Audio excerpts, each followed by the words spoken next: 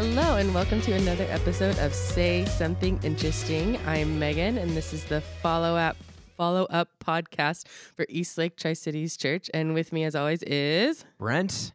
Woo! Woo! Yeah. I was waiting for the applause, I guess. Oh, yeah. Hey, good to see everybody. Well, not see you, but thanks for listening in and doing all this stuff. Megan's a little under the weather, but Sure she am. crushed that intro, though. Yeah. So I she sure was a little did. nervous about it. So Haven't done it in a while. she's got a roll of toilet paper sitting there. She pulled it out, and I was like, I got a little nervous.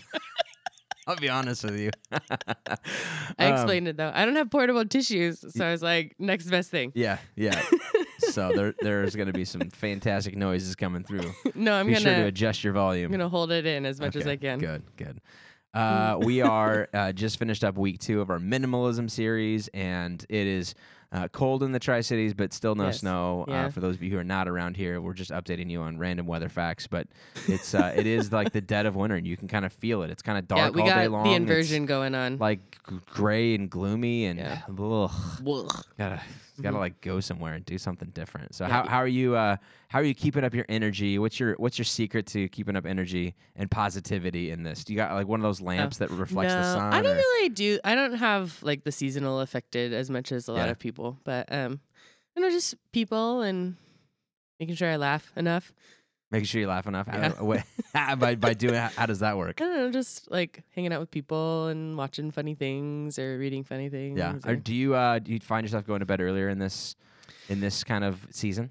Because like 10 o'clock rolls around and it feels like about 4 a.m. Yeah. for me, and I'm Not- exhausted. And I'm so old. I'm like, what time is it? She's like, it's like 8:30, and I'm like, oh man, that's embarrassing. That's on you. You said you were tired, not me. No, but I also am in a like working full time student season of life, and Sure. so I want to go to bed earlier. Yeah. But Kylie has been going to, and rightfully so. She's still up. Clive is up multiple times a night. Yeah. She's a hero. I rarely hear him, so I always wake up and I'm like, "How did you do last night?" And because I think I always try and like lean positive, like, "Hey, it sounded like it was a great night," because I never woke up, and she'll roll up and be like, 5 times, I want to punch you. I'm so tired. I want to punch Clive, but I can't. Yeah. So I'm gonna punch you. yeah. So which She is posted yesterday. She was like, "I'm so the grumpy grumpy today," pants? and I was Yeah. like, "What?" Like, I know she probably put on her pastor's wife face at church, but Yeah. I was like, "You were grumpy. You could have fooled me." Yeah. Like, That's dude, life with kids, man. Like, so one of our favorite comedians, recent ones, is a guy named Nate Bargatze. Have you heard of Nate? No. I think we've shown him once before on Sunday mornings, but he has this bit about kids and bringing them home from the hospital, and how the doctor comes in and like they're giving this life advice, and it feels awkward as a first time parent, because you're like, no, I've like waited for 9 months for this and like all my life, and we're so excited. We got a nursery and the crib's all set up, and then the doctor comes in or the nurse or whoever, and as you're getting ready to go home, and they're going to be like, all right, now here's the deal. You're gonna want to shake that baby. And I'm gonna tell you, please don't shake that baby. And, you're like, and at first your parent, you're like, why would I want to do that? would He's like, never want to "Listen, shake my precious child. yeah, why would I shake my baby?" He's like, well, I'm just telling you, there's gonna come a point 3 a.m. you're gonna want to shake that thing. I'm gonna need a real big favor. It's such a funny bit, and I'm not doing it justice. But anyways, so she's been calling it early, and I've been a warrior and staying up later. Getting a lot of reading. Some of my best like reading time is all the kids are asleep. She's asleep. But the other night, Saturday night, I knew I was talking on Sunday morning about, again, this idea of minimalism and tidying up, and I had heard so many people talk about this tidying up with Marie Kondo show that I decided to watch an episode by myself. And you and I asked you just before we pushed record, have watched the same episode, or at least part of the same episode, which was the first one that you just kind of go into. It's parents of 2 little kids, and how do you deal with the stuff that's going on in the house, and then in walks this little tiny Japanese lady who's like, I don't know what, 4 foot nothing probably, and if there's a strong wind at the door, it's like, well, we can't film today because she You can't can make tell though she's like powerful. Oh, totally. Yeah, Like totally in control, Yeah. and like is incredibly smart and Yeah. just sweet as a button, all that good stuff. Just so tiny, and she comes in and she's looking at everything, and she's got that like Japanese cordiality where it's like, oh yeah, this is nice. Really nice place here, and I'm sure her place is immaculate and, Right. and whatever. She talks about the smallness of her kitchen over at home, but like yeah. you get that Some of these parents like, we're just trying to keep our head above water. And how do you do it with your kids? And she's like, oh, my kids are little angels. No, she's like, they see me enjoy it, and so they do it. Yeah. And watching them go through their stuff. And it does, I don't know. It's one of those shows I think you should watch because it does, you walk away from it and you go, maybe my house isn't as bad as I thought, because their house wasn't actually that bad. But I've heard that some of the other episodes, like the Christmas decorations, are all over the place or whatever. But then also you're like, I should do some tidying up on my own. Mm-hmm. So I asked you if you'd done any, and you said no. But you're busy. I get it. But I know for us in our household, we've been stockpiling some stuff away. Well, and I have I live in probably a 200 square foot apartment, so maybe really, it's tiny. 200 square feet. No, is that big? I don't know square footage. No, it's that's small. not it's big. Small. Yeah, it's pretty small. So I don't have a lot of space to put a lot of things anyway. Yeah, and so. How many square feet do you think this room is? I have no idea. How many square feet is this room? I just like saying square footage. I have no idea what it is. Okay, so that wall over there, and I know you can't see this because of the podcast. Let's be generous and say that that's 20 feet. That's not 20 feet. It's probably like 16, 18, something like that. Let's say that's 20. It's like lesson time for me. Then let's say that this wall is 20, which this wall may be 20 because this is a further wall. All right. That's 400 square feet. Okay, so it's maybe... So you're saying is your apartment is less than half of this room? No. It's probably about the size of this room. Okay. Maybe a little bit longer. I'm not trying to dig on your apartment. I'm just trying to figure out, do you live in a closet? Because that's about the size of 200 square feet. It's maybe closer to 400 or 500 then. Okay. All right. It's like a little studio apartment? Yeah. Okay. It has a loft, though, which is nice. Oh, well, there you go. There's added square footage right there. Yeah, but let's count it up. Is that where the bed is? Up top? That's cool. You have to climb a ladder to get up there? Well, I have a spiral staircase. Oh, sweet. Yeah. Oh, party at Megan's house. Yeah, in my... But we can only invite 3 people. Yeah.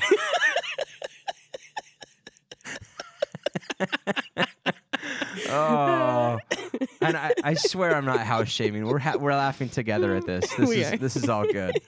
But if you ever wanted to double your square footage, you're more than welcome to this room. No, it's bigger than this room. Okay. Good to hear. That's great. So the other day, yesterday, before the talk or whatever, we showed a video clip. I didn't even know what it was. Chris said I found a perfect one or something like that. And it was perfect. It was unbelievable. It was this comedian who talked about how in every relationship there's a clean and a dirty one, and not just every relationship, but if you have a roommate. House, yeah. And I remember that at college. I had very dirty roommates. Oh, you were the clean one? Well, okay, take that back. I had 3 roommates my senior year. So we lived in a 2-bedroom apartment. My roommate in my room, and I'll say his name is Ryan Brewer, was the dirtiest, was so dirty. The other 2 were clean, clean. They actually cleaned their bathroom. But our bathroom was the one that was in the hallway that was the public bathroom that when we would have friends over. Yeah. And I remember repeatedly this is so gross, but our shower curtain was so nasty that we would not try and clean it. We would just go to Walmart and buy another one every, I don't know, probably 3 months. I bet we bought 3 shower curtains in the 9-month semester that we lived there. Because you'd see it and you'd be like, oh man, I don't even know if I'm getting clean anymore. Yeah. That's how bad it was. And I'm not a dirty person. I hope that Kylie can vouch. When it comes to in every relationship, there's a clean and dirty one. For sure, she's the clean one. For sure, I'm the dirty one. Because I have no problem with my clothes being properly laid out, on our bathtub or on this little dresser thing. I'll just set it there for a couple of days until I get to it. And hers are never, ever, ever out like that. So, in that relationship, she's definitely that. But I thought it was funny. Well, and in between, someone who works here, Gary Lau, he came up to me and he was like, "So Megan, are you the clean one or the dirty one?" And I was like, "Well, I guess it kind of depends on how clean other people I'm living with are, but I think more often than not, I'm the clean one." Yeah. So. When was the last time you had a roommate? Was living with my parents after college count? No. Then senior year of college. Okay. So like 10 years ago. And in that scenario, you were the clean one? Like that was weird. I'm like, no, it doesn't count officially. I checked the roster online, does not count. I don't. It can count if you want it to. But. So I think I was like somewhere in the middle. I think because I had 3 other roommates that year also. Yeah. And I was definitely not the dirtiest one, but I also like. I think we each had areas where it was like this needs to be clean or this isn't. But I was probably on the cleaner side. Can I say that the cleanliness, dirtiness issue was like minimal? Even though my roommate was super dirty, like I think I balanced it out, and so it was manageable for all of us. So that was never like a huge issue. Every once in a while, they'd be like, "Hey, you should probably clean that bathroom. We're having some friends over." Yeah. But the biggest issue was the food thing and shared fridge, shared cupboard space, and all of those items that you purchase that you're like, hey, I know it makes sense for us to share milk. Mm-hmm. The problem is that you drink 3/4 of a gallon to my 1/4 gallon, and I'm the one paying for it, right? And or cereal, all of that stuff. And so I don't know how you dealt with that dynamic in there. If you were like, no, we'll just be like the socialist approach. No, we each had shelves. And did you? Don't touch my stuff on my shelf. Well, and it wasn't like a don't touch my stuff, but it was definitely a ask if like you're welcome to ask, and if I'm like if it's available, definitely I'm gonna share. I'll share with you. Yeah. But like spices, like if you need to use salt and pepper, like dude, I don't give a rip, right? But like when you're chowing down 3 bowls of my cereal, and I just bought it yesterday, and I opened the box, and now it's half gone, and I'm like, all right, man, that's just pure laziness. So I ended up starting, and I don't know how you feel about this, I'd write my name on all of my. Now we did have shelves, but that didn't stop them. Not them. I should not throw. It was just him. Yeah, just him. Just Ryan Brewer at ryan.brewer@gmail.com if he's listening. And he would get so offended that I wrote. Oh, really? He'd be like, "Oh, writing your name on," like obviously in a joking manner, but like laughing. And I'd be like, "Dude, you should write your name on both of the things that you've bought this 9-month semester. I swear I won't touch them." And he'd laugh and do all this kind of stuff, and it'd be like half joking, but half like, "No, but freaking seriously, here's a coffee can. Throw $10 in there once in a while, and then I won't care as much." Occasionally we do like family meals, and we'd all kind of pitch in for it, but yeah. Oh. Well, like as a roommate thing. Yeah. Yeah. Oh, that's different. Like if we're doing this together, and I say, "Hey, dude, help yourself," that's fine. But like we were on different schedules, and so it was. Yep. Then all of a sudden I go in and half my. It sounds so bitter. In those moments, though, I was incredibly bitter. But and calling out Gary, he was like, "I'm okay with a lot of places except the kitchen." He's like, "Every roommate I've ever had, I've told them that if it's in the sink for more than 24 hours, it's going to end up on their bed." And I was like, "Oh, Gary Lau." Gary does strike me, if you know Gary, as a clean one, as a clean freak, and passive aggressive at first, but then very straightforward. Yeah, that transitions to just straight aggressiveness real soon. Like, no, I'm not dealing with this, and now I'm very angry with you. Yeah. But whatever. To each his own, I suppose. All right, so we should probably jump into some message discussion stuff. We worked through number 2, part 2 of minimalism series. I had a great look at a passage. I say great look. I'm talking about my own stuff there, so which is hilarious. Which is ironic, what we talked about. The material. I totally get it. But 1 Timothy chapter 6, Paul's advice to Timothy about running a church like a pot shop, and having all of the weird. If you didn't listen to the talk, then that last line was like, I think my app just said something different, and I can assure you that it didn't. You should probably go listen to it so then you can hear it. But that was a really funny part. All of the lack of the talk. regulations. So that my favorite part of that was in the front row. Do you know Brian McDowell's dad, Greg? I've seen him. I'm sure. Tough guy. Worked at Hanford Patrol. Kind of like that whole probably was a federal agent and just undercover his whole life and just I don't know. Like you just don't know enough about him. He's tough shell of a guy. Really nice once you get to know him. But anyways, so I said that, and I think 90% of the room was like, "Did he just?" And Greg in the front row just let out the biggest laugh all by himself. Just I Is don't that even. second I service? can't. No, this was first. Really? And I know Kylie said the same thing. She's like, I didn't hear it, and it was real short and it was real quick. But right Yeah. away, it was just a quick. Ah! That's all it was. And then after service in the lobby, he came up to me and goes, I just want you to know you totally got me there. Like, out of left field, did not see it coming, woke me up from like a dead sleep. Yeah. So that's always fun to hear stories about that. But there's a couple things that I wanted to go into that I just felt like were super good, like interesting stuff, but didn't get a chance to for the sake of time, and that's what this thing is for. So I talked about a tweet from Eileen Webb. Her Twitter handle is different than Eileen Webb, but I'm sure if you type that in, you'd find it. She did some stories about her dad, and I read a great one about the postcards that from the kid who threw the bottle in the lake, and then responded from landlocked towns in Wisconsin and Oklahoma. Fantastic. What I didn't mention was that she also posted a link to a not a biography. What's the not a memoir? What's the obituary? Yeah, obituary.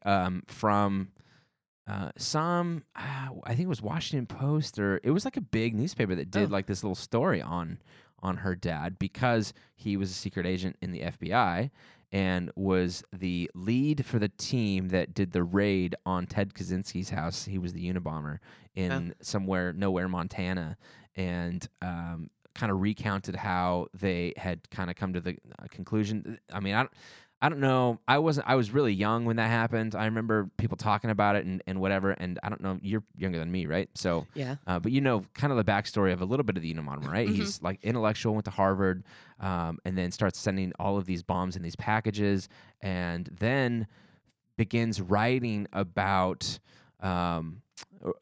Writing letters anonymously and then sending them to different newspapers, asking them to kind of like post us like, hey, it's me, and I'm sending these, but obviously hiding his identity. But then he begins to talk. The giveaway was his anti-stance towards technology, and like was very vehemently against all of the stuff that's going on with this. And his brother read it and was like, this sounds like my brother talking. And he's the one who gave the tip to the FBI. Wow. The FBI showed up at his house, and Eileen Webb's dad was there. Went in. I don't think Ted was at home at the time, because I remember he reading about how he walked in and saw all of the wiring and all of the stuff that's going on, all the materials. And his words to FBI headquarters was, "This is it. We found him. Definitely it." And just a really cool kind of backstory to that. To kind of put life on this, and even realize for her that wasn't that wasn't the thing that she pointed to when she was memorializing her dad. That's a pretty cool story. Like, that leads well at a party. Hey, tell me about your life. Well, here's two truths and a lie. One was my dad was an FBI agent who found Ted Kaczynski. Well, that's probably a lie. Actually, it's the truth. You know what I mean? Like, I win. I'm cooler than you. She doesn't lead with that. She doesn't lead with trophies and accomplishments and titles and whatever. She leads with, he was this really interesting. He always was in for a joke and was creative and involved in that. And I don't know, you talked about a little bit in between service about how much that story stood out to you, and just the perspective of it is relationships, it is people, and it's not things. Yeah. Because you also mentioned towards the end about like building towards our eternity, and from the verse that you had, and I thought that story just really beautifully illustrates how our eternity is based on our relationships and based on how we interact with the people who we're blessed to have in our lives. Because even like, that's what she remembers about her dad, but that's also what that boy growing into a man remembers. Like, he remembers this whole experience of getting all these letters from all these different places from this random stranger who, at first he probably thought strangers, but so that's his legacy. Like, he has all these really cool accomplishments and other things that in the media or in the mainstream might be perceived as his legacy, but his true legacy is his like silly, mischievous nature, and the relationships that he built with the people that he had to be around. So. Yeah. Because, and that's that you can't take it with you mentality. sure. So, Just from a different perspective, right? Yeah. We've all heard that phrase, but then when you put it in this sort of terms and create sort of story around it, it means that much more.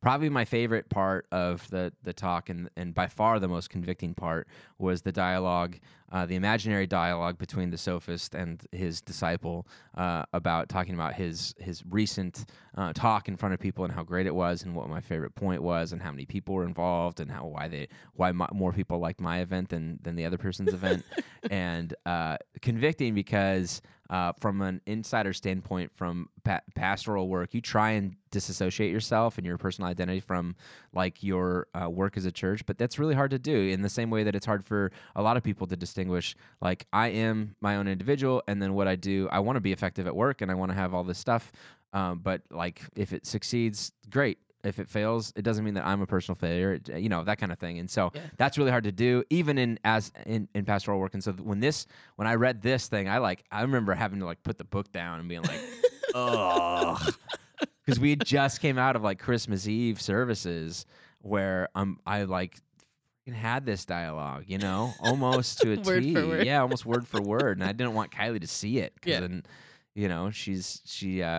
she would see it and how shallow of a husband she married.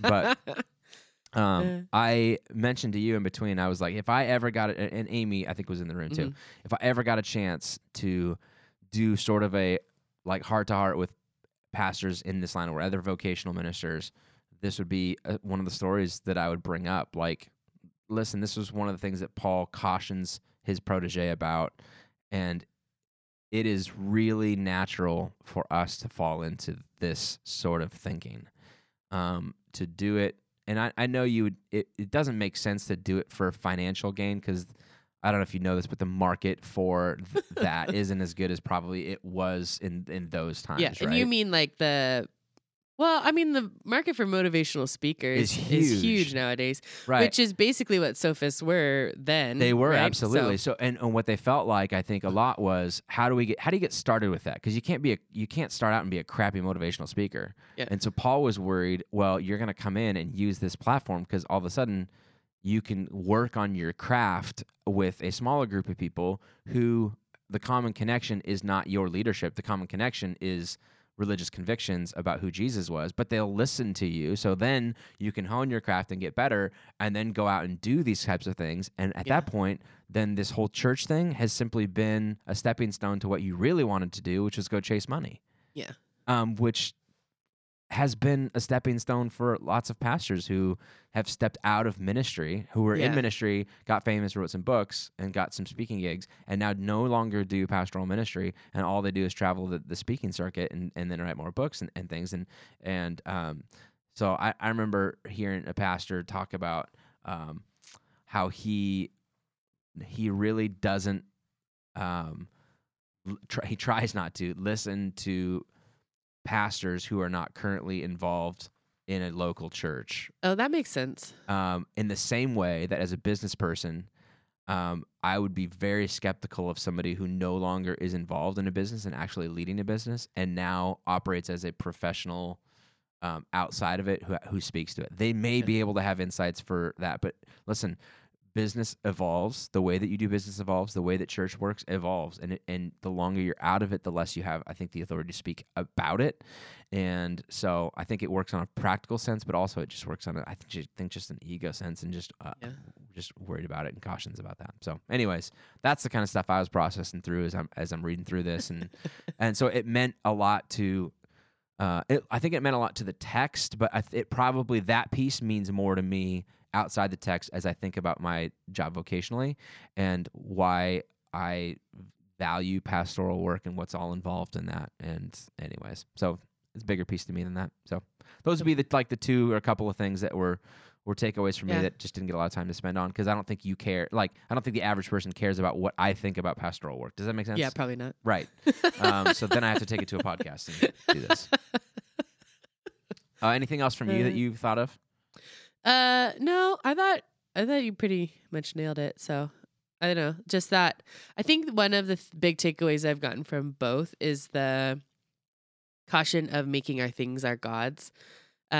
So yeah, like each time you've talked about minimalism is great or this thing is great, but you need like that caution of making it not about that as the like end all be all self-sufficiency, but making sure that we're adding like minimalism is great and Yes. you need to be adding Affirmation with Yeah. caveats is the biggest thing for Yeah. me, because you like I can read all kinds of self-help books, and I can read all kinds of financial independence books, or any really really helpful like good life advice stuff, and you can almost like you can either do a couple things. One, you can like Christianize it, then you can add a couple verses in to kind of justify what you're trying to do and like proof text the thing.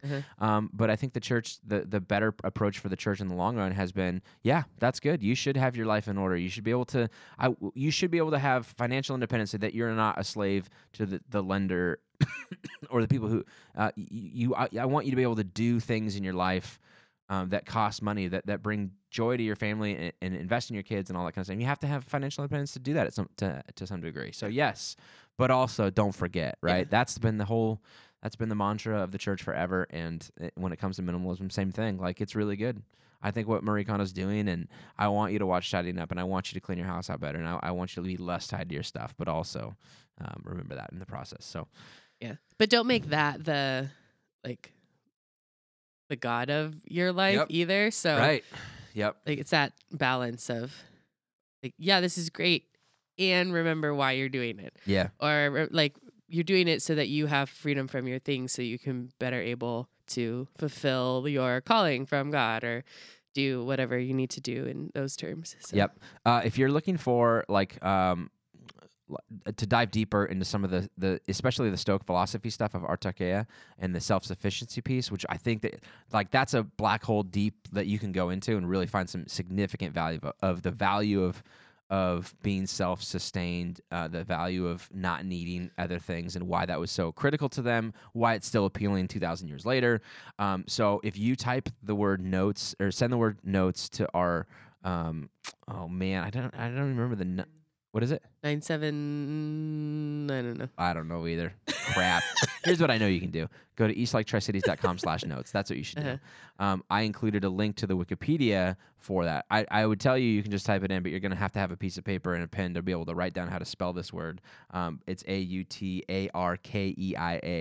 I just don't know that you would do it. But if you go to notes, there's a link to it. You can just click on that and spend 15 minutes of your time like understanding why this was such a prevalent thought for that current political climate or philosophical climate for then, and how we're not that much different, man. Like that's still we still want to be self-sustaining as a country. We don't want to get our oil reserves we don't want to be paying other people. We want to do it our own. We want to do this. This is why people get off the grid and raise their own chickens and milk their own cows, because I don't want to have to. I want to if everything goes to crap, I want to be able to survive. Like that feels humanizing for a lot of people. It feels like I'm in control a little bit more. Anyways, so it's good stuff on that. Yeah. Check that out.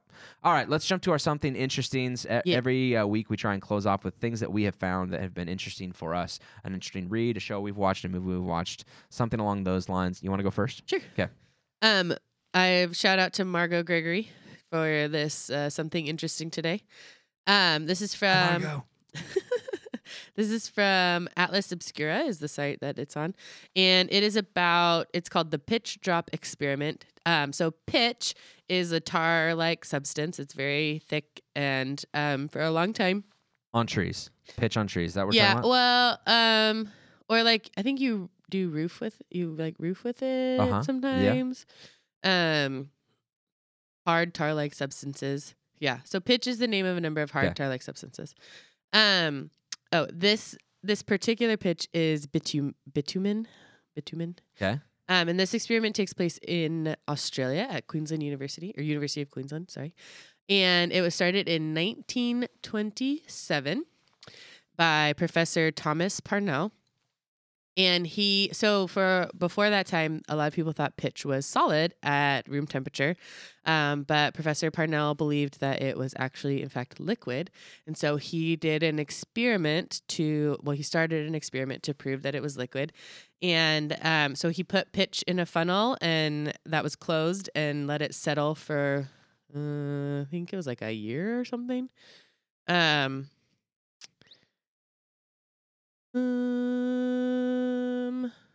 Yes. No, 3 years. He let the pitch settle for 3 years to make sure it was like completely room temperature, solid. And then he cut the bottom of the funnel and then watched it. So the experiment is still going on. Professor Parnell passed away in 1947, and he got to record 2 drops of the pitch while he was living. Interesting. And so far it has dropped 9 times. The last one occurred on April 24th, 2014. And they've never had a drop be seen. But they now have a webcam up, so you can actually go and watch it if you. So they just walked in the next day, and like after 30 years, and all of a sudden there's a drop on the paper below. Well, and no, the like, first one took. It was like 8 years. Pitch was, if I remember my Jurassic Park stuff. Oh, yeah. That was where the mosquitoes were captured which had the blood and the DNA of dinosaurs, which is what they used to recreate it. Yeah. So there you go. This is the proof that I mean, it's not like real science, by the way, guys. I know I'm self-aware enough to know that Jurassic Park wasn't real. Jurassic World was, but not Jurassic Park. So yeah, pitch is in fact liquid at room temperature. Interesting. Just very, very, very viscous, which means it has a slow, like molasses or something. And it is currently the Guinness Book or Guinness World Records longest running science experiment. Oh, because it's still going. Got it. And this is the last thing that I thought was really cool. So it has been estimated that there's enough pitch to keep it dripping ever so slowly for another 100 years. Wow. Yeah, because it only drops like every 8 or 9 years. So. All right, mine has to do. It's a follow-up thing from something that happened in late 2016. There were some American diplomats living in Cuba who had gone down there, and this is when like Cuban relations had kind of started opening back up, and things were taking place, and we were like, "Hey, we're getting cigars again." Then what happened is like this strange, like all these U.S. diplomats began to hear some really, really strange noises at night specifically, and they all got sick at like the same time. But the noise is like one of those like kind of like a dog whistle. Imagine that, where it's like it's so high, like if you're trying to listen for it, you can't hear it, but it would like. It could drive you crazy at night when you're like, I can't sleep, and I'm an insomniac now, and I don't feel good, and so what they thought at that time was that the Cuban government was doing some sort of a like weird, aggressive action against them to be like, all right, well, we're gonna blast these like sonic waves and like really mess you. If you're gonna be here, we're gonna make it miserable for you to be here, which is ridiculous, by the way. Yeah, well, yeah, but like there are definitely some things about some government stuff that you couldn't put it past some people, right? Side note, yeah, I lived on Guantanamo Bay as an infant. Oh yeah, that's I remember you saying that. Yeah, and my mom said that when the Navy people would go into the bay to do training, that the Cuban guards would chuck in like dead animal, like raw dead animals, to attract sharks into the bay, so that the like training would have to stop and they'd have to leave. So if that happened. This ain't that far off. Do you know what I mean? Yeah. So there was like a ton of questions about surrounding it, and the unsolved mystery sort of became solved a little bit recently because they found out that there is a specific type of cricket that lives on that only in that area. It's a what's it called? Hang on just a second. It is a come on. They blame the wrong species. It's a Now I don't have it. But anyways, a unique cricket to that area, and the frequency at which it operates and does its kind of whistling, it's really hard to track and monitor. So now they have this answer to be like, oh, okay, so it really wasn't the Cuban government. Now, but they can't figure out why it all made them sick, because they definitely did get also physically sick, physically ill. And so whether that's a food poisoning thing or adjustment to the culture or something that is definitely the space, but crickets are to blame. And then this article that I will link to in the Atlantic talks about other examples of things that have like weirded humans out for a while, and we can't explain it, and then it turns out to be just some animal like doing its thing, and we're just not familiar enough with our science to be able to make this happen. But anyways, there you go, crickets. So hopefully you don't have any crickets outside of your. Well, not right now; it's too dang cold for them. But that's true. Yeah, it'll be awesome. All right. That'll do it for this week's episode of Say Something Interesting. This Wednesday, we have our next round of pub theology taking place here at the theater. Actually, we're going to take it over to Kagan's next door, a little after-hours party. So the concept behind that now is we've got two things. Every other month, we're either doing a pub theology, which is where we listen to a podcast that's related to theology or religion, and then meet together and talk about it. We don't listen to the podcast together. We just talk about the context of it. And then on the flip months, on the even months, we do a thing called film and theology, where we watch some sort of a documentary and do the same thing. So it's either podcast or documentary. I just feel like a lot of people our age are kind of getting their interesting stuff and facts and news in those mediums, and we want to capitalize on it. So this month we are listening to a podcast, one of my favorite podcasts. I don't get a chance to listen to it all that often, but when I do, I really, really love it. It's called The Bible for Normal People by Peter Enns. Him and I think one of his previous students, he's a teacher and writer and author and all that kind of stuff. One of his previous students is a co-host with him. They brought on Greg Boyd, who's a pastor in Minnesota. He wrote a fantastic book called The Benefit of the Doubt, which we did a series on like 4 years ago, maybe 3 years ago. And in this one, he just wrote a new book on the crucifixion, like atonement theology, which I know sounds kind of difficult, but why would Christ have to die? What does that have to do with anything in terms of the wrath of God against sin and all that stuff? So divine judgment is the actual topic of it.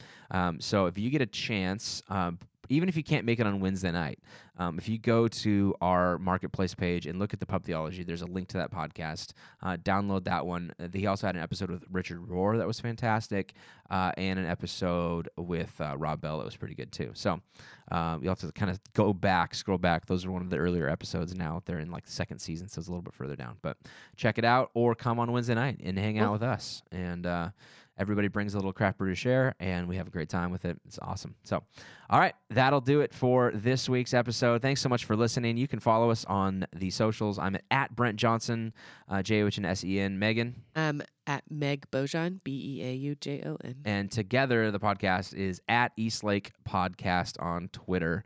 I don't think we have an Instagram yet, but we'll because Twitter for us is an easier way to kind of send out like links to the things that we've talked about, like these crickets and this like SAP project. So make sure to check in with us there, and as always, we'll catch you next week. Have a great week, guys. Bye. See ya.